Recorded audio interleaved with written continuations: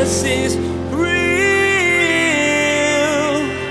There's power in your name. We find hope when we trust in your ways. We need real.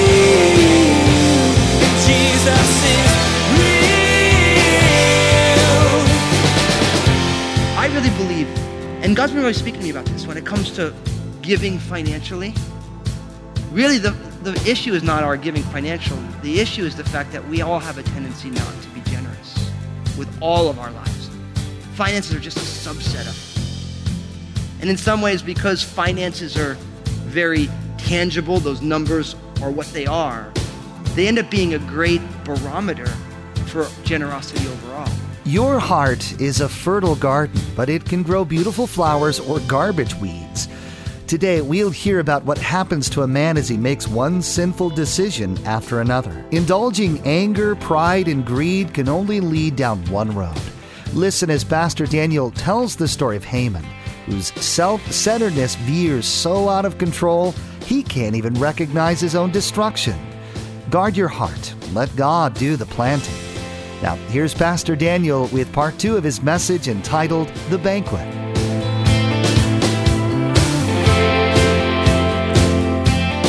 Jesus is real. All of us have people that there's been a severing of a relationship. All of us have it, where a relationship is broken, and the only way for that relationship to be made whole again is for forgiveness to be granted. For someone to say, it's okay, I forgive you for what happened, and you say, I'm sorry for what I've done. See, when a relationship is broken, there's a severing, and forgiveness is what brings that relationship back together. And Jesus died on a cross because we have broken our relationship with God by nature of our own rebellion, and we've all done it. But not only that, the Bible says that when we put our faith and trust in Jesus, we get the old soiled clothes. The old man gets removed and we put on new clothes. We put on the royal garments. It's powerful. Brothers and sisters, we find favor with the King of Kings and the Lord of Lords by believing in Jesus and walking in the Spirit.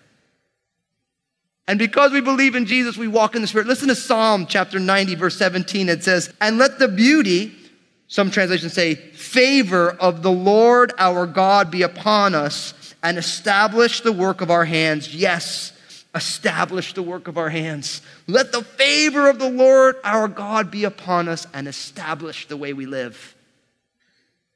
That's what happens if you put your faith and trust in Jesus. God's favor rests upon us, and then God establishes the work of our hands. We need to find favor with the king, and Esther has found favor with the king.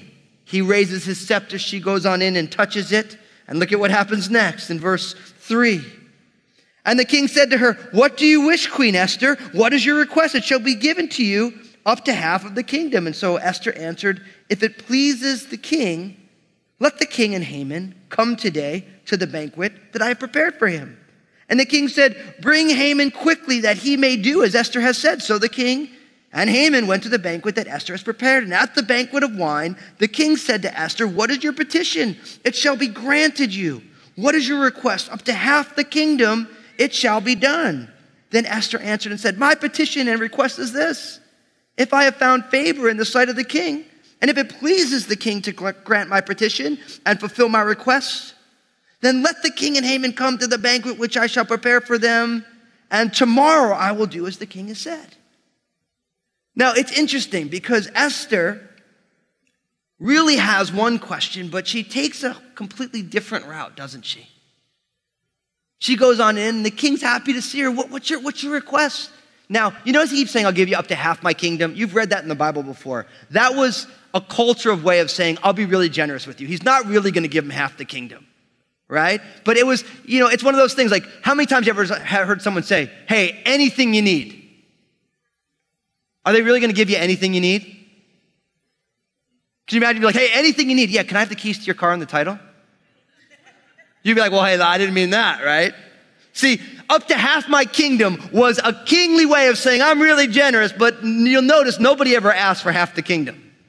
Because everybody knows it's an idea. It's like, what can I give you? And she says, you know what? I want to prepare a banquet for you and Haman. Can you guys come today?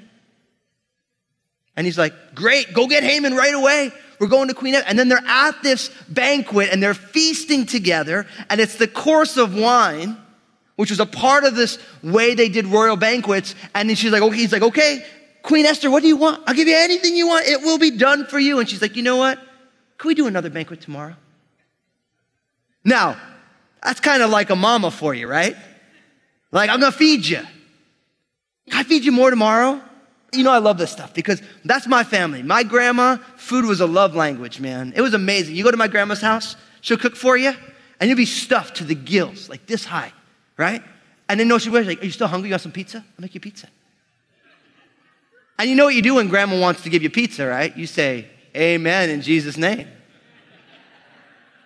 My dad tells the story the first time he met my mom's grandma, who I don't remember. She passed away when I was really young, my great-grandma. But he tells a story that as a good Italian boy from Brooklyn, he went to meet Nana, and sure enough, she was feeding him. He said that he ate so much that when he left, he drove down the block and he threw up out the car. He was so full.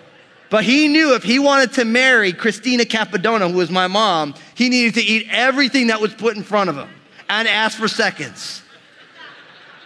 My mom's family loves my dad. He still tells that story, man. It was horrible. The food was so good. I was so sick.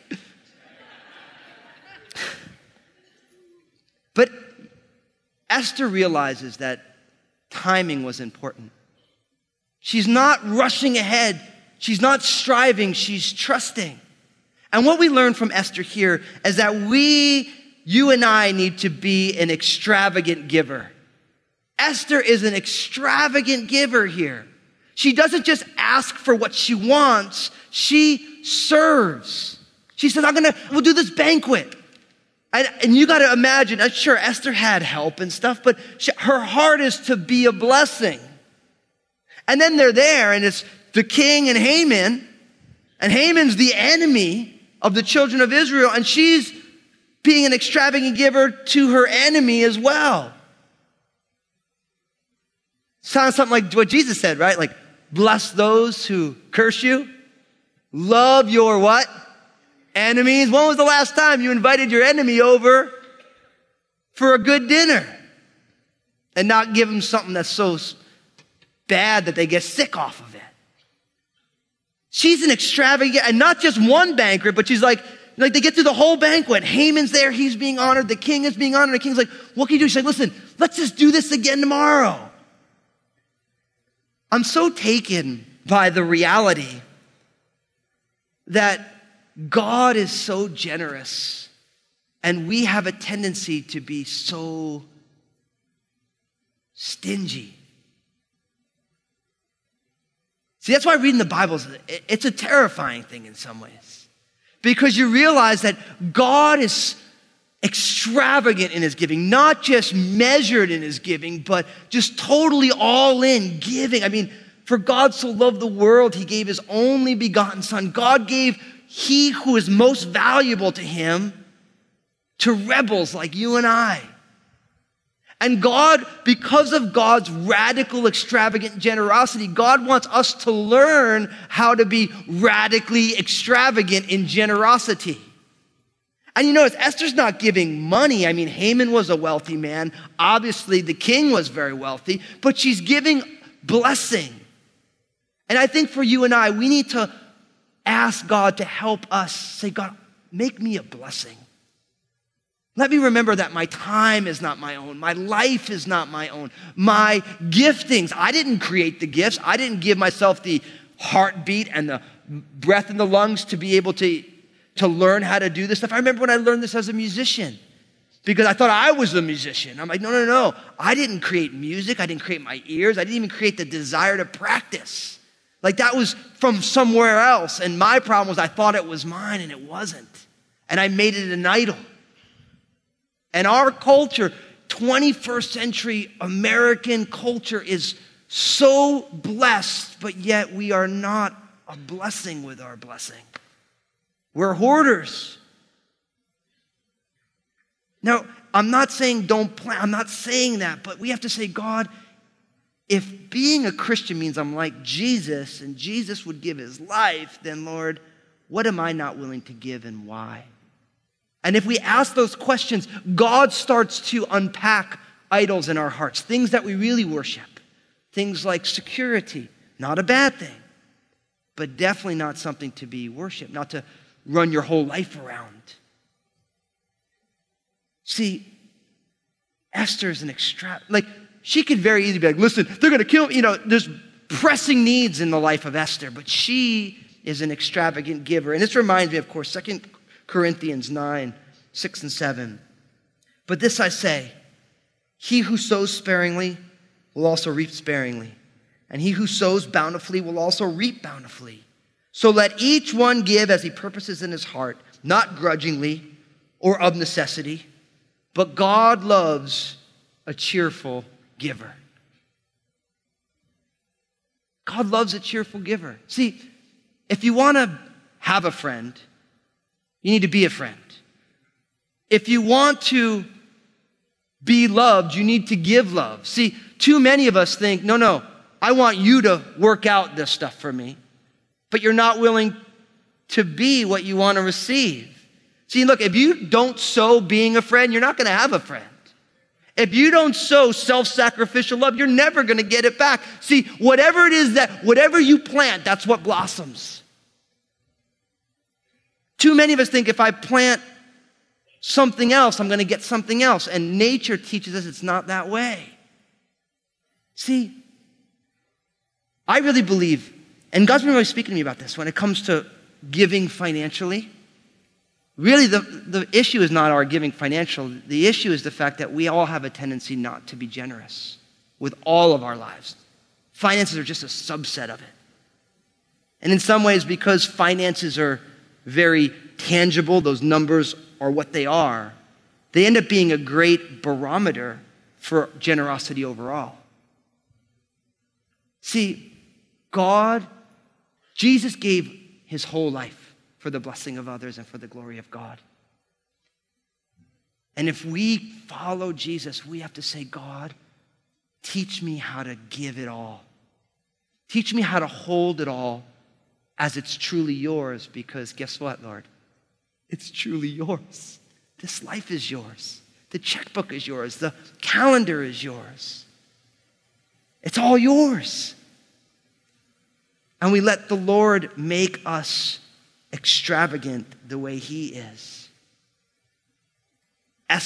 She's like, look, let me serve you guys. And then could we come back tomorrow and serve you? What a great testimony. And listen, most moms, it's part of being a mom in some ways. Now, I realize that you moms, I'm not going to speak for you, but it's not always easy to be a giver, right? It's not always easy. But moms, you're forced into it in some ways, aren't you? But praise God, because oftentimes God forces us into the growth that we need. Amen? God makes us have to do it. We have to be obedient because it dictates it. Like we just had a little Annabelle, our little sweetie. She wasn't feeling so good for a couple days. And Lynn and I have never really had a colicky baby, but Annabelle was real mushy. And I watched Lynn hold her for like 2 days straight. And it's like, and there were times when she was just looking at me like the only place Annabelle was happy was in Mama's arms. I had no game at that point. Annabelle likes me a bunch, but I couldn't help. And I watched my bride and I thought to myself, man, wow. And so many moms feel that way, right?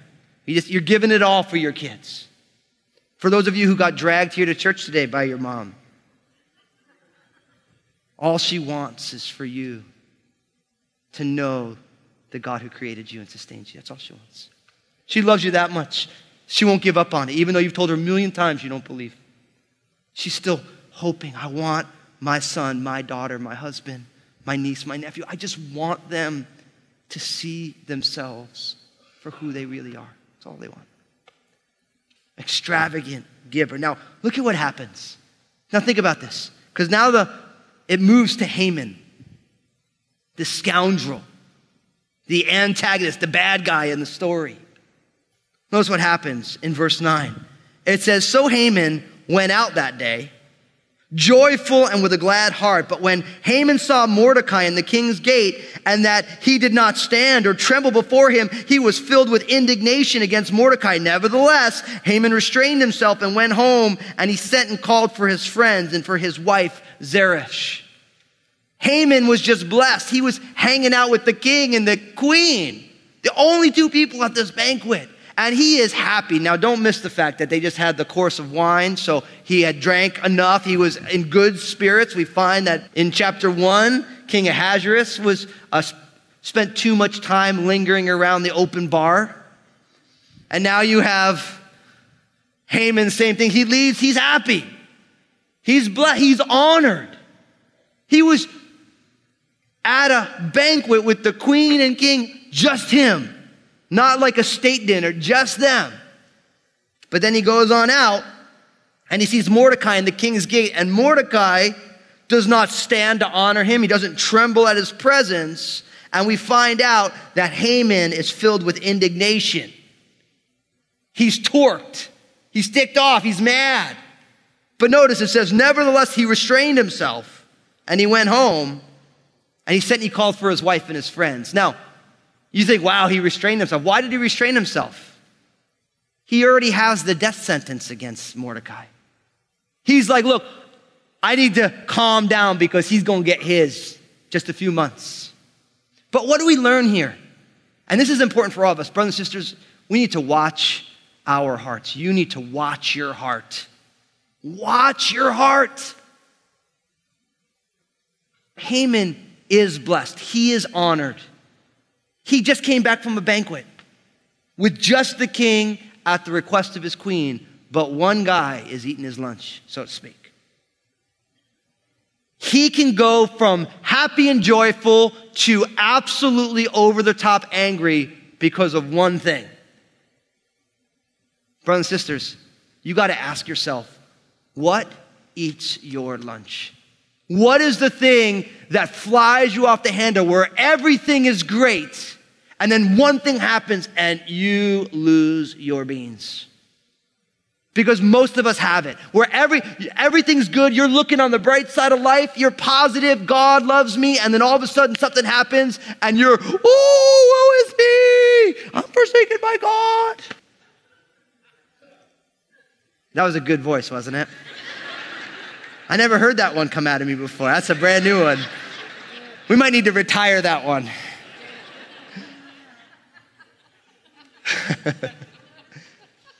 But isn't this us though? Where everything's great, but then one thing happens and everything is miserable. Like, it's part of our fallenness. I see it in my own life. Everything can be amazing, and then this one certain thing happens. I find out that someone's upset about Crossroads, and I lose my day. I can't believe it. I'm doing a horrible job. I'd be a better garbage man or a mailman or any kind of man other than a pastor man. And the beauty is that don't feel sorry for me because I know that you're all like that too. And whatever your thing is that gets you going, whatever that one thing is that eats your lunch. Haman's got Mordecai. What do you have? You need to write down what that thing is. What's the thing that steals my joy? What's the thing that takes me from joyful to angry in a New York minute? What is that thing? And you need to guard that thing. It reminds me of Proverbs 4:23, a life verse for me. It says, keep your heart with all diligence, for out of it springs the issues of life. All of the issues of your life, it's not the circumstances. It's right here, my friends, right in the center of your chest, that control center of your life by which all of the information from outside, from your emotions, from your body, where the Spirit of God dwells, where those decisions are made are in your heart. And we need to watch and keep our hearts because out of it all the issues spring. The anger, the fear, all of it springs out from your heart. It's not the circumstances. You have to realize it. The details are just the scenery by which what is in our heart blossoms. So often we think if I change my circumstances, my heart will change. And that's not the case. I don't know how many times I've talked to someone like, man, I just hope that when I get married, it's going to cure my lust problem. Doesn't work that way. If we just get married, it will cure our relationship problems. It doesn't work that way. If we just have kids, our marriage will be better.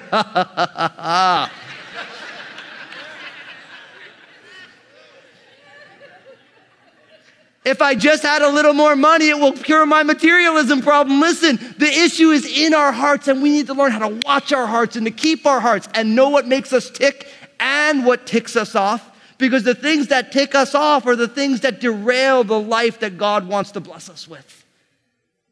Haman is driving with the pedal to the metal towards destruction, all because his ego is so fragile that he can go. He was just honored by the queen, and he runs into one guy who doesn't give him what he thinks is his due, and he's running straight for destruction. And it's real easy to look at it from a passive way and look at the Bible and say, oh yeah, man, just a bummer about Haman, it's... But if we're self-reflected, we realize we all got this stuff. We all got those things that eat our lunch. And brother, sister, watch your heart. If you do not keep your heart with all diligence, there's going to be all sorts of stuff that's going to spring up in there. Stuff that you never imagined that you would contemplate doing or are doing. But it's there. Your heart is a garden and you need to take care of it, my friends. If you don't, you will get garbage. Keep it. Watch it. Haman is not self-regulating. That would be a proper psychological term for it. He's not self-regulating. He's not acknowledging what he's doing, and it's going to destroy him. So what does he do? He's mad. He calls for his wife and his friends. Look at what happens. In verse 11, then Haman told them of his great riches and the multitude of his children, everything in which the king had promoted him, and how he had advanced him above the officials and servants of the king. Moreover, Haman said, besides Queen Esther invited me, no one but me, to come in with the king to the banquet that she prepared. And tomorrow I am again invited by her along with the king. Yet all this avails me nothing so long as I see Mordecai the Jew sitting at the king's gate. Then his wife Zeresh and all the friends said to him, let gallows be made 50 cubits high, and in the morning suggest to the king that Mordecai be hanged on it. Then go merrily with the king to the banquet. And the thing pleased Haman, so he had the gallows made. So he's angry.